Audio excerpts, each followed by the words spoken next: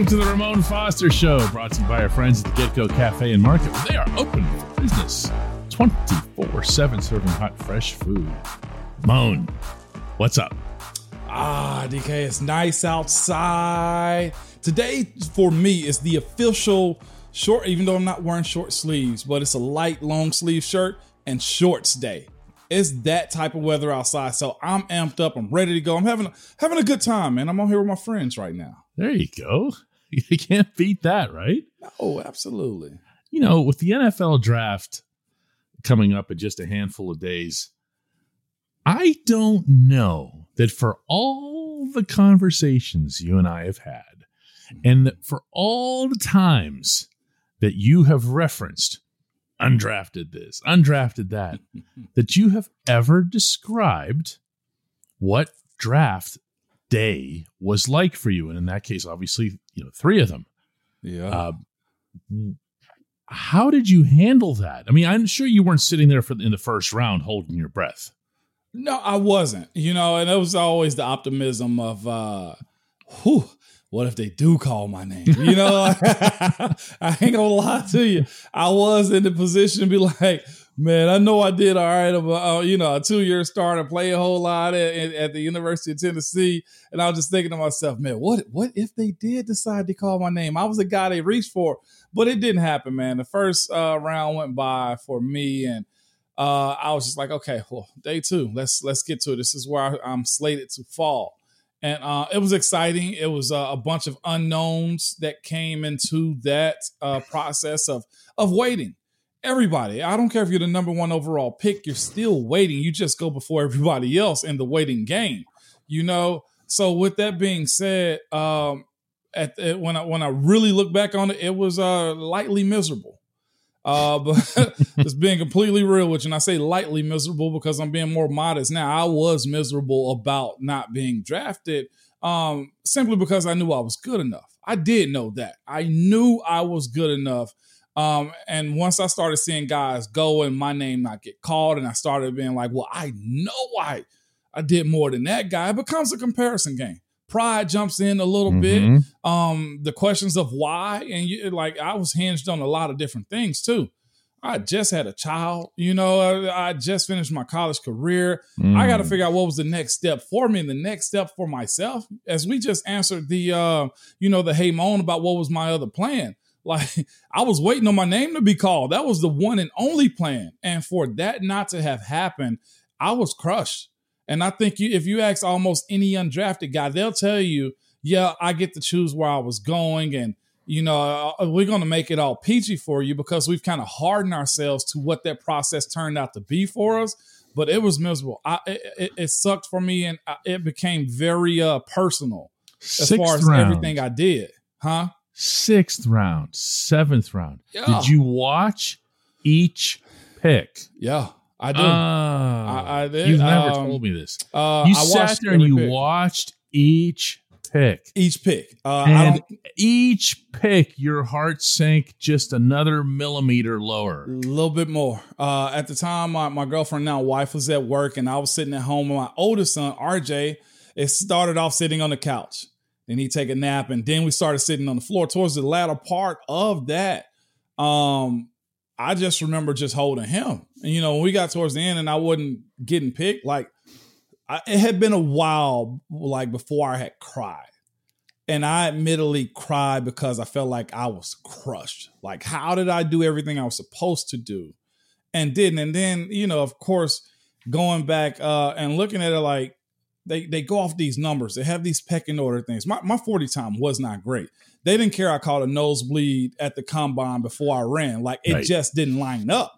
I benched 20 reps. I've never been a big time bencher ever. And now I'm looking at this year's draft. It's a bunch of top 10 guys and just guys in general for this draft opted out of the bench press.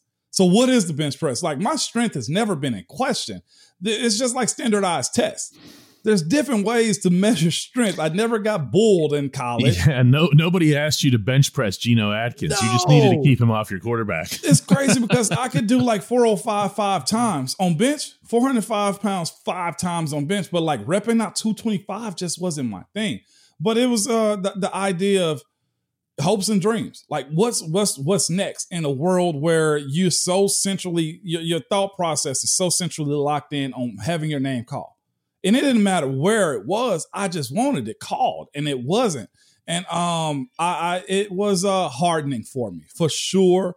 And as you know, we talked numerous times in the locker room, and that chip stayed there. I can't remember half a dozen interviews where it didn't come up. You see what because I was out to prove that I belonged, and I've kind of said that time and time again. But it's a good process. I've learned now to enjoy the draft process for these guys that's going through it, because I understand the idea of your hopes and dreams about to be accomplished at that point. And specifically if you're one of those guys, and I'll always point to the end of the draft dudes too, and be like, don't let that late round or those undrafted grades that you get deter you from actually chasing the dream, because that's what can happen also if you're not right-minded. Now, you also were in contact, though, with the Steelers before that. Yeah. And so how long did it take to get a call? I started getting calls. I ended up getting calls from the Jets. I ended up getting calls from the Browns. I ended up getting calls from, I forget whoever else was that. Maybe the Rams, I think, at the time, too. Steelers, I think, were in contact with us. What was that, an hour or two? It was about late 6 going into the 7. And, they're saying, if this pick is here, we're going to probably do that. And, they're giving scenarios, and I'm waiting for it to happen. And when Mr. Irrelevant was picked, I think it's Ron Suckup, the kicker. Yeah. Phone was blowing up off the hook. The kicker. Imagine. Know what I'm saying? The kicker being the kicker to this story. Yeah. A young, egotistical guy like myself at the time who couldn't fit the bill in Mr. Irrelevant. That's all I wanted. Hell, give me that. But the ego kicks in, and just you go from being down in the dumps to where you're getting 13 offers to come in, most of them as priority free agent. And now you got to make a decision. Like, I'm talking about fast. Where do you want to go? And I'm, trying to figure out what way's better right here as far as destination, team, truthfully, money, and which they had offered me at the time. Because again, I'm young and I got a little family to take care of too. So all of that played a factor in it. But truth be told, Pittsburgh was middle of the road with their offer. New England, the Jets offered the most at 16,000. Of course, the lowest offer was 2,500 from the Browns, but they were on the phone like they wanted me the most, though. And Pittsburgh offered me $8,000. That's where it was. I was a priority free agent. Now Pittsburgh is paying priority free agents $50,000. So that's how quick the time changes. Oh yeah. So you were able to sign/agree by the end of that day. I was agreed to go to Pittsburgh about 30 minutes after the even that doesn't draft. Change not being taken in the draft. Nah, it didn't. That's wow. The journey, man. We'll have to dive deeper into that too, man. It's a whirlwind of an event from highest highs to lowest lows in your professional career. When we come back, the Steelers are heading back to Latrobe.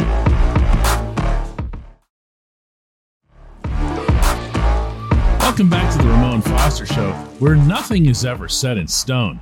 So when the guy sitting behind this microphone says, coming up next, we're going to talk about the Steelers going to Latrobe. And then we start talking about something else in the break. It's like, why don't we do this instead? Ramon goes, because you already said, I don't care. Let's talk about something that's way more interesting than the Steelers going back to Latrobe.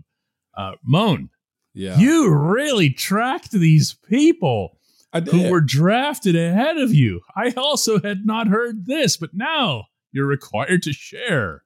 I did. I'm just looking at the list. I'm going to bring up a name. He's a second rounder. Okay. He's a second rounder.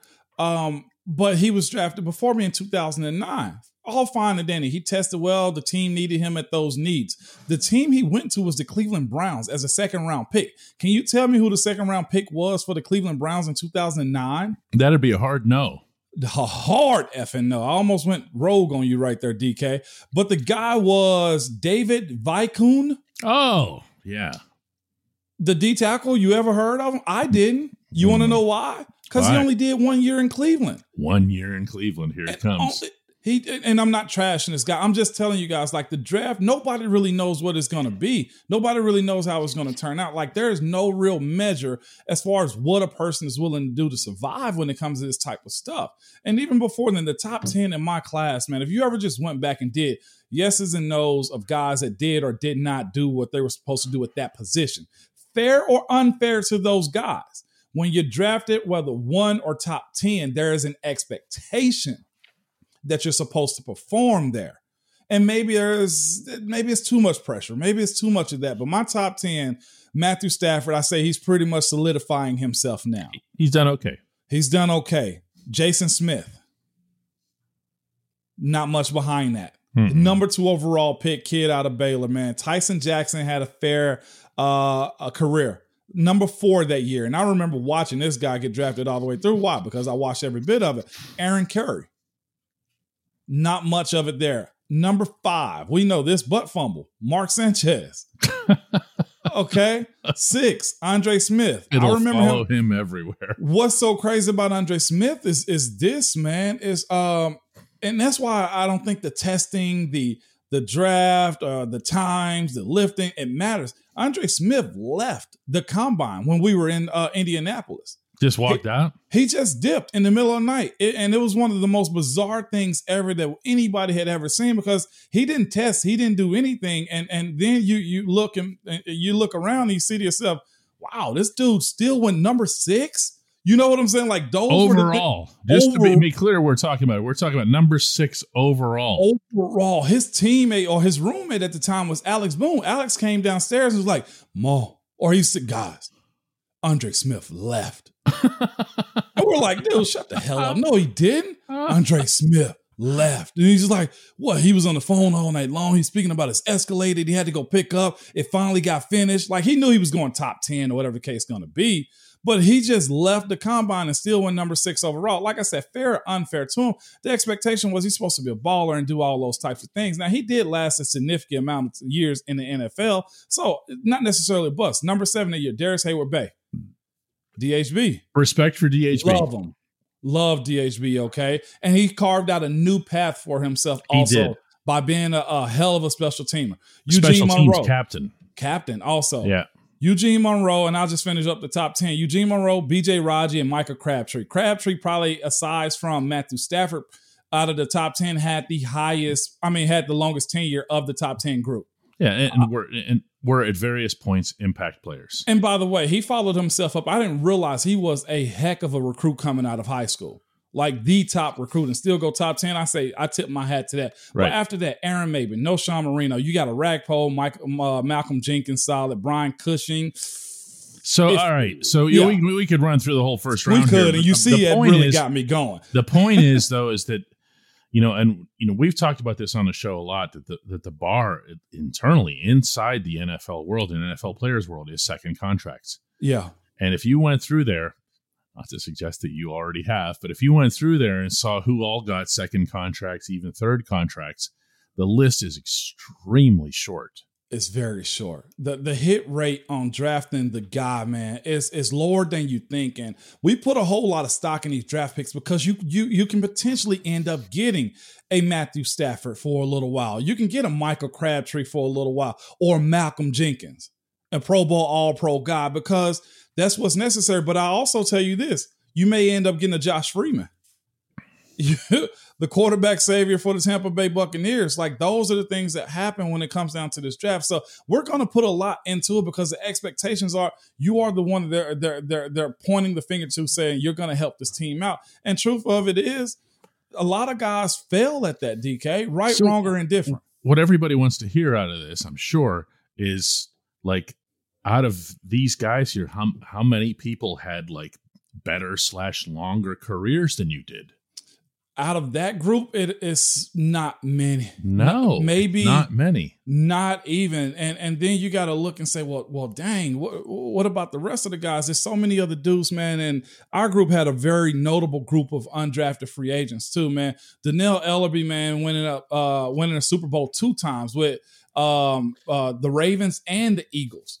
Undrafted guy out of Georgia, really good friends with him, man. Graham Gano, heck of a kicker in this league, man. Arian Foster, another guy I went to Terrific running back for the Texans. Criminal on a guy like that not getting drafted, but there's no rhyme or reason to it. And the guy still getting it in this league is Brian Hoyer. The backup champ. He's the ultimate clipboard holder. And him between him and Chase Daniels, both still in the league, if I'm not mistaken. And this is the one that'll get you more than anything. Michael Bennett.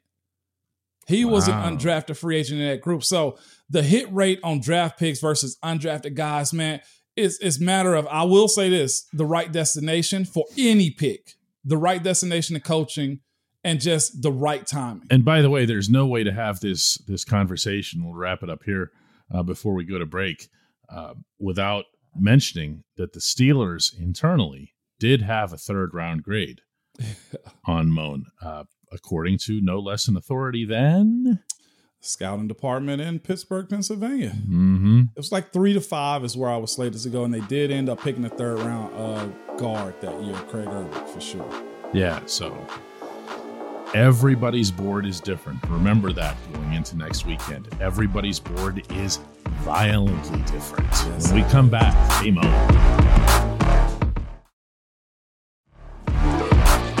Welcome back. It's time for the Hey Mon segment, and today's comes from Kim Taylor, and she asks, Hey Mon, the 2022 NFL schedule is slated to be released on May 12th.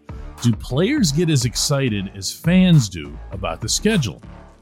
Do players do? That's a great question. When the production of the NFL kind of picked up a little bit, well, I'll say from 2009 till about 2012, 13, it wasn't a real big deal. It was, the schedule's released. And then it became breaking news when schedules were released. And I say this about year, like I said, 13, 14 and on up, man, it was exciting. Simply because you get to see, okay, who are we at home first or are we away? If we're away first during the season, then we get an opportunity to break camp a little bit earlier and stuff like that. It also goes for preseason games too. Nobody wants to be there, so that's the exciting part about it. If you can get an away game, the first preseason game in camp, that means the coaches have to let you out of camp a little bit earlier. But as far as the regular season, I won't say it's necessarily exciting. I'll just say you get an opportunity to map out how you're going to pace yourself throughout the season. How many away games do you have in a row? When are they in a row? Or if you got a West Coast trip, are you going there and coming back? And do you have to go to the West Coast again and go to Dallas the next week? It becomes a balance type of thing when you look at the scheduling. Now, truth be told, we do just, hey, okay, we got to lock in and just roll no matter what. But to say that we didn't look at first game of the year opener. And for me, I love the first game at home. And I've played the first game on the road and everything else. And the reception when you get home is even better. It's still just as good. But if you can open up that season 0-0 at Heinz Field, at your place, and listen to that crowd erupt when you're running out of the tunnel, the buzz that you get when you feel, we're about to do this, dudes. Like all the BS is out the way. You know what I'm saying? Like that, like those things right there was exciting. And then, okay, how many games do we have in a row? And when it gets to the colder season, I tell you, it's one game I always looked at when it came down to the season. Cleveland. I was going to say the one that was dead last, right? The one that was dead last. Okay. It was Cleveland. Is Cleveland at home or is it away the last game of the season? That matters. And now I don't think Cleveland is necessarily the last game of the season anymore because they kind of switched it up a little bit. But all I wanted was the first time we played Cleveland, let it be September, October, because if it hits December or January, it's going to be a brick outside. It's it can get pretty rough up there around Christmas time. That's for sure. Let me feed off of that question a little bit. Okay. And follow up with this. When you found out initially, not your reaction afterward, about going to London in 2013. Now, I'm saying not after the fact because you ended up being the team's ambassador over there, literally, and they had you. No, for real, you were the designated guy that went over early for all the photo ops over there in front of Big Ben, Parliament, and there's Ramon Foster. You know, and who was it for the Vikings? There was somebody from the DN. It's slipping my mind too, but I remember that it was the long hair. Yeah. We'll have to look it up. But you went over there and it was like, I know you had a good time, but when you found out that you were going, what was your reaction? I was excited. Yeah, Alan. I was excited.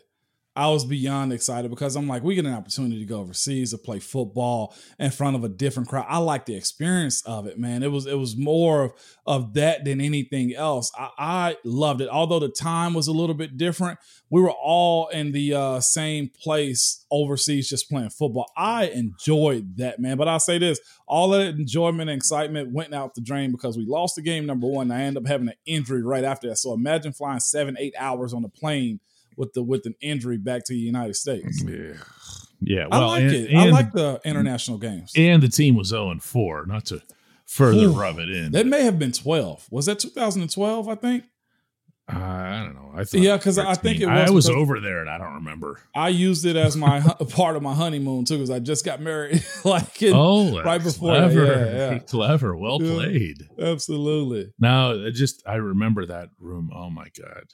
It was the worst locker room. Well, no, the Denver playoff loss, worst locker room. This was one of the worst. But starting at 0-4, but we kicked up right after that, though. Definitely, and it was the birth of Le'Veon as a running back, NFL running back game, also. But when we're walking around, I'm walking around that locker room after 0-4, and it was a strange room with like lots of different walls because it's made for soccer, obviously at Wembley Stadium, and that room has, Ben Roethlisberger, Troy Polamalu, and like all these great players. Yeah. And you're like, you're 0-4? Yeah. What? And you just lost to an 0-3 Minnesota team? So much weight. Not to bring that up. Anyway, this has been a fun week of the Ramon Show, but guess what we've got coming next week? Talk to us, DK. That would be bonus Moan into next weekend. Yes. We're going to do the Ramon Foster Show every day, meaning into Saturday and Sunday. So what we didn't want to do was have, one night, the first round, and then do a show Friday, and then just vanish for the rest of the rounds. This is a really, really big deal for this football team. It is because the first round pick is a huge discussion, and not just that, this is Kev's last. Yeah. So we'll see how strategic he actually is with this draft right here. Yeah, absolutely. If you like what you're seeing / hearing, depending on whether you watch on video or you listen to the podcast or whatever, you can do us a solid here and go to Apple Podcasts. Even if you don't use Apple or whatever, go to Apple Podcasts and leave us a favorable review.